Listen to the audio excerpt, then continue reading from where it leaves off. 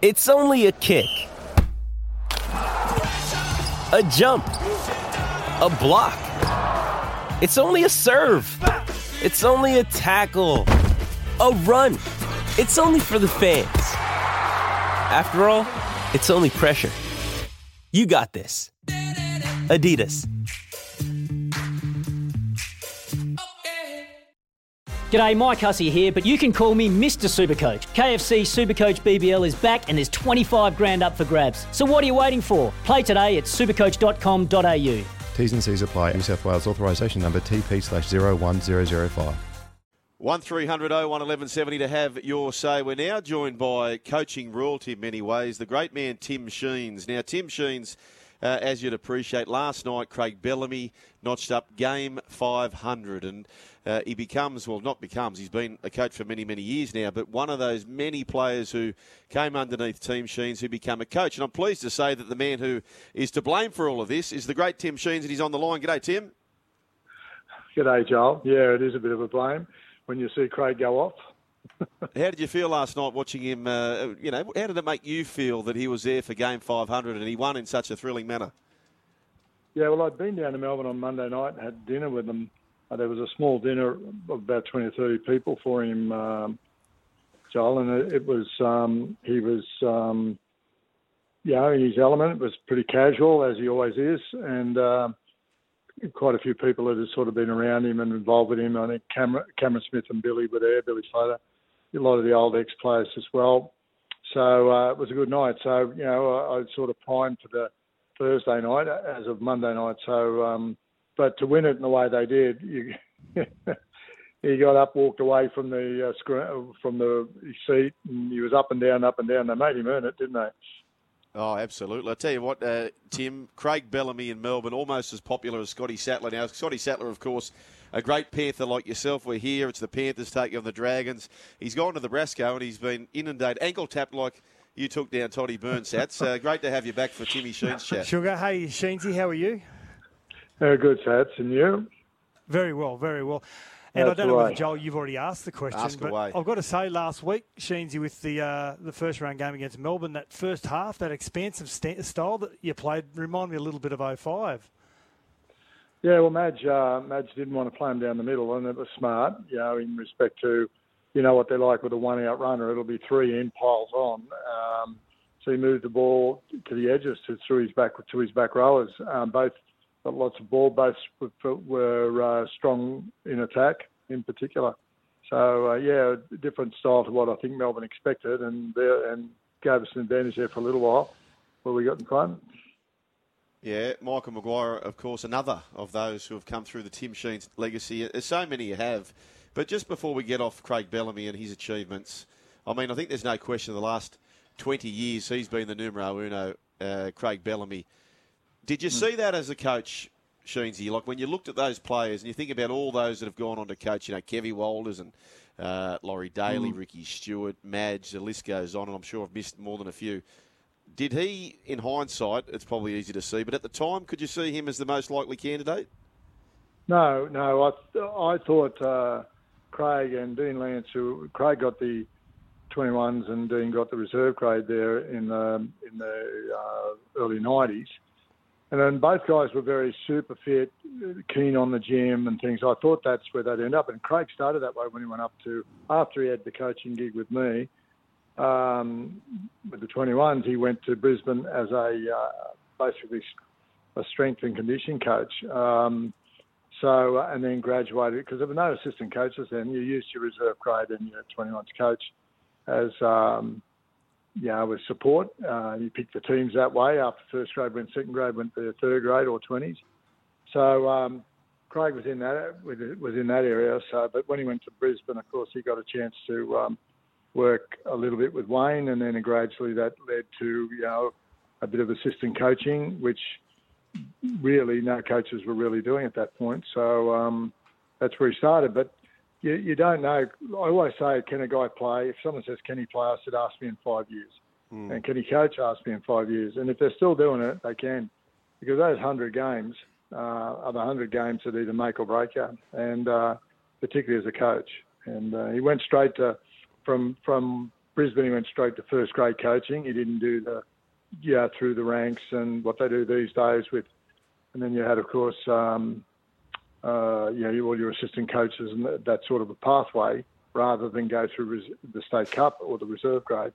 They generally come from there, and he didn't do that as such in any great degree. It wasn't formal anyway. So, you don't know, but at the end of the day, he's certainly well down the track, and he's been successful, so he can coach, and that's how you determine it. Basically, in my opinion, at least your first 5 years, if not more. Sats, it's interesting that Sheensy says that, and you think about Trent Robinson, who he's not where Bellamy is, but he's tracking a similar path. He had an option to go and be the head of performance, and that's really what he was training to do when he was playing football, and that was his main goal, to go to Perth for the Western Force, but he ended up going over to France. But it's funny how that sliding doors happens, isn't it? Yeah, well, listen, that interview, Tim, with Craig Bellamy and Matty Johns, about how there was a possible option of going to the West Tigers before you took over, and he decided no, he didn't want to go to Sydney. And then when you fast forward, and he said that he learnt so much about the psychological game and relationships through Wayne Bennett, the tactical part of the game through yourself. Do you see that in his game now? Do you see that tactical component? Oh, yeah, he prepares to the nth degree. And although I've not sat in on a session as a first-grade coach, you talk to any of the players that have come from Melbourne that I've worked with, and they'll tell you that he takes it down to the nth degree. There's little things that he finds weaknesses, in people, and they'll focus on that as part of their game plan. So, which is the sort of thing I've done and always done pretty well with you guys that know that. So sometimes too far. You can go too far and prepare too tightly in those things, rather than, as Wayne said, just relax, play well, and generally it takes a good team to beat you. So, he's a full-on, 100%. You can see it in his demeanour, when he's watching a game and so on, and gets highly emotional over it. You've heard some of his halftime talks. I've heard them from the other dressing room. You'll know that he's unhappy that they're behind or they're not in front enough. Yeah. Now, Sheensy, going back on your playing days, and you had a tremendous career with Penrith, playing in the front row, and I suppose historically, not a lot of front rows have gone on to become long-term coaches. I mean, not a large group of them anyway. You did. You had such a tremendous career in the coaching area as well. How far out from retirement did you know that you wanted to follow that path of coaching? Oh, so I didn't. Look, I was a schoolboy 5'8", all my career, and centre, and got to grade and found that I wasn't quick enough, but I was big enough, and I started in the second row, and then coached at Penrith at the time, one of the 8 I had in 13 years, 8 coaches in the 70s. Bobby Boland said he was a tight head prop, and he said, look, you're the right size strength for that. You need to sit on the short side of the scrum and hold onto the hooker like hell, play up against your old man on that side of the scrum as well. And which was one of my first games, believe it or not, South, Sattler, Walters and O'Neill. Dawning for a 22-year-old. Yeah, so which are the days when, you didn't make, not many made grade at 18 or in the forwards. You had to learn to scrimmage. We practiced scrimmaging so often it wasn't funny, because it was an art that you had to be able to win not only your share of the ball, but a bit of theirs as well. So the props in the back row, everyone worked together for the hooker, not just the hooker. So I basically had that as my background, mate. So Christian Brothers, Morris Brothers, tackle around the legs, playing outside, playing backs. I had a kicking game, but I never used that.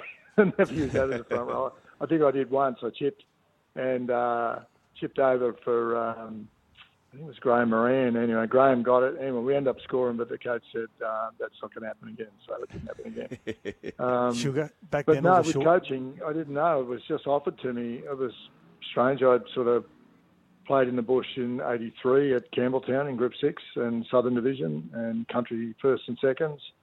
First on a tour to New Zealand, seconds at Newcastle up against my old mate Royce Simmons, actually, and captain country seconds in that. And then there was a bit of a seminar at Penrith. They were struggling. They only had 7 guys on contract. It was the 22nd of November, which I remember because they asked me to come. That was my young son's 2nd birthday. And I was told by the wife, don't be long, or there was going to be trouble. So they had a meeting. And when I left, Roger Cowan said to us, what should we do? And he said, give him the job as coach. So I got a phone call the next day and got offered, I think it was $23,000 to be full-time coach. And I think I'd be one of one of the first full-time coaches in the game. And so sat around preparing all day while the players come in at 5 o'clock. So end up doing all the S&C as well, and all the drills at various things, even the staff. There's no full-time staff. So I was a manager coach. I did the signing of players and everything at Penrith at the time. Chatting with legendary coach Timmy Sheens. Now, Sheensy, every single time now, and I blame you for this, every time I see a ball go dead, and quite often, Sats, you don't just see a ball go dead, it goes dead by postcodes. And every time I see that, I think of Tim Sheens. And Tim's big thing is because, and this was even before the 7 tackle sets, the punishment of that we now have.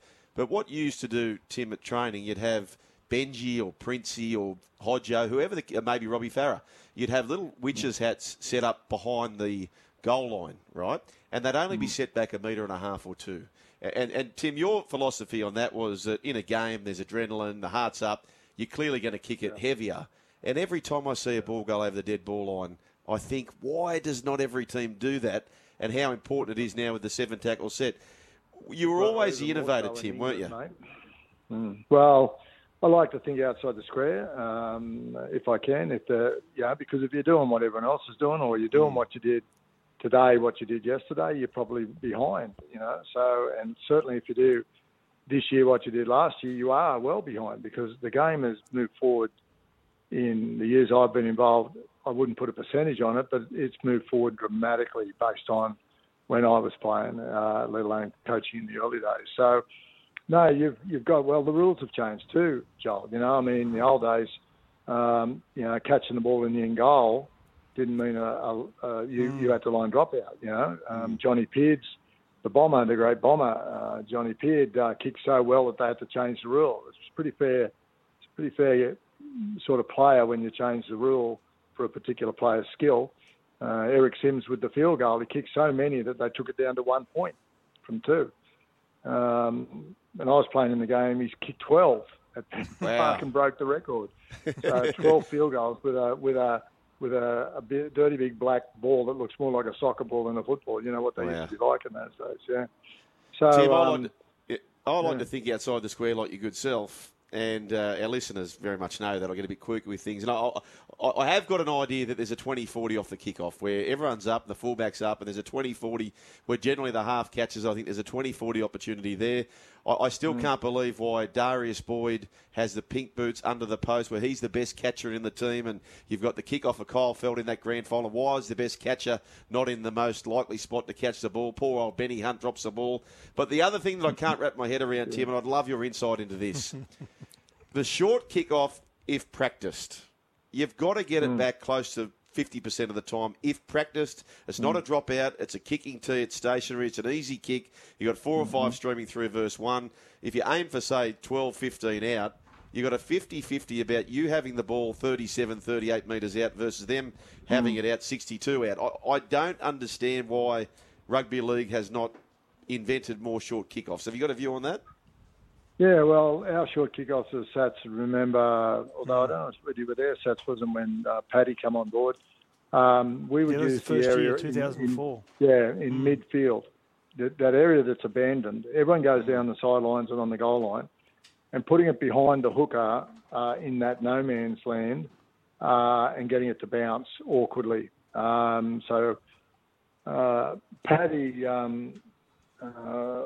Paddy was good at getting the height, and by the time I got there, we were there. We'd play 2 wingers either side of his kickoff and just chase the ball with speed, get as many there as possible, because the way a ball bounces, it'll bounce your way if you've got more people than they have.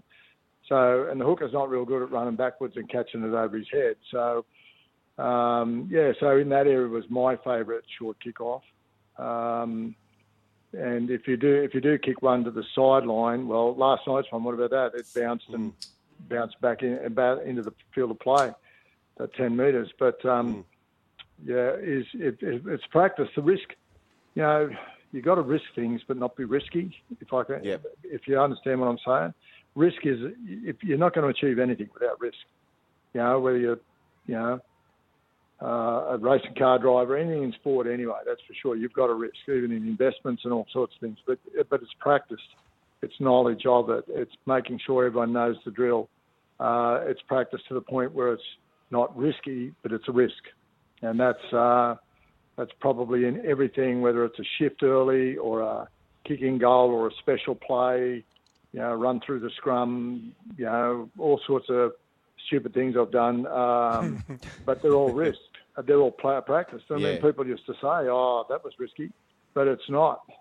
I'm not going to claim Benji's flick pass was something that was practiced, particularly the way he passed it, because he passed it around his back instead of an inside flick, which is, it's hard to explain on radio, but if you can see the ball coming out of your hand, but with Benji's one, it went round his back. Yeah. So, that is, and it just hit Paddy where it needed to hit him. But he was like that, Bench, with his passing drills and various things. He'd always come up with a fancy one. The chip and chase, we loved. Greg Alexander, from my very first halfback that I coached, used to have that sort of speed. And if the fullback made a tackle and it was stuck at marker, Greg would kick it on the next play. Hey, Tim, fullback. We've only got about 30 seconds, unfortunately. We'd love to have you for an hour, but just one real quick one. And there's a bit of a fiasco around at the moment with the HIA, which I'd love your two bobs on. I think it can be fixed where if the HIA player comes off, they must be replaced. They must replace a player who came on for them. And I'll give you an example. And Canberra, by the way, and Ricky, they were within the rules. Papa Lee last week goes off after 16 minutes. Corey Horsburgh goes on. Then Corey Horsburgh stays on the field when Papa Lee comes off, and it's Whitehead who comes off conveniently after half an hour. And those two changes cost them 0 interchange. For me, getting Whitehead off after half an hour, it should cost an interchange. Do you think if you move to that player having to substitute the player who came on for them, would that tidy up the HIA? Look, it could, but of course, what happens if you go on for the 10 or 15, it's 15 minutes, isn't it, he's got. If you go on and get injured, what happens then? I'm just playing devil's advocate. Yeah, mate. I've thought about that. If I thought if that player comes gets off, injured, you would have to have. Now, if to say, oh well, that I understand, but he mightn't get injured. Yeah, but then he might lay down to get injured. If you know what I mean. So all those things can be abused, mate. It's just the clubs have to have integrity. The coaches have to have integrity, and respect what we're doing here. Royce Simmons is doing that walk for dementia. Yeah. We're getting head injuries. If that's not telling people to be smart with these sorts of things, then they don't deserve to be in the game. So, should be hunted out of the game if they're going to cheat those sorts of things. Yeah, well said, Timmy. We'll chat later, and the board's lit up. We appreciate your time here, and great to have you on NRL Nation. No problem, boys. All the best, mate. For logbook servicing you can rely on, you need to make the right choice. You need trained professionals who are fully qualified to service your car according to manufacturer's specifications. For real peace of mind and a nationwide warranty, book in or book online at repcoservice.com.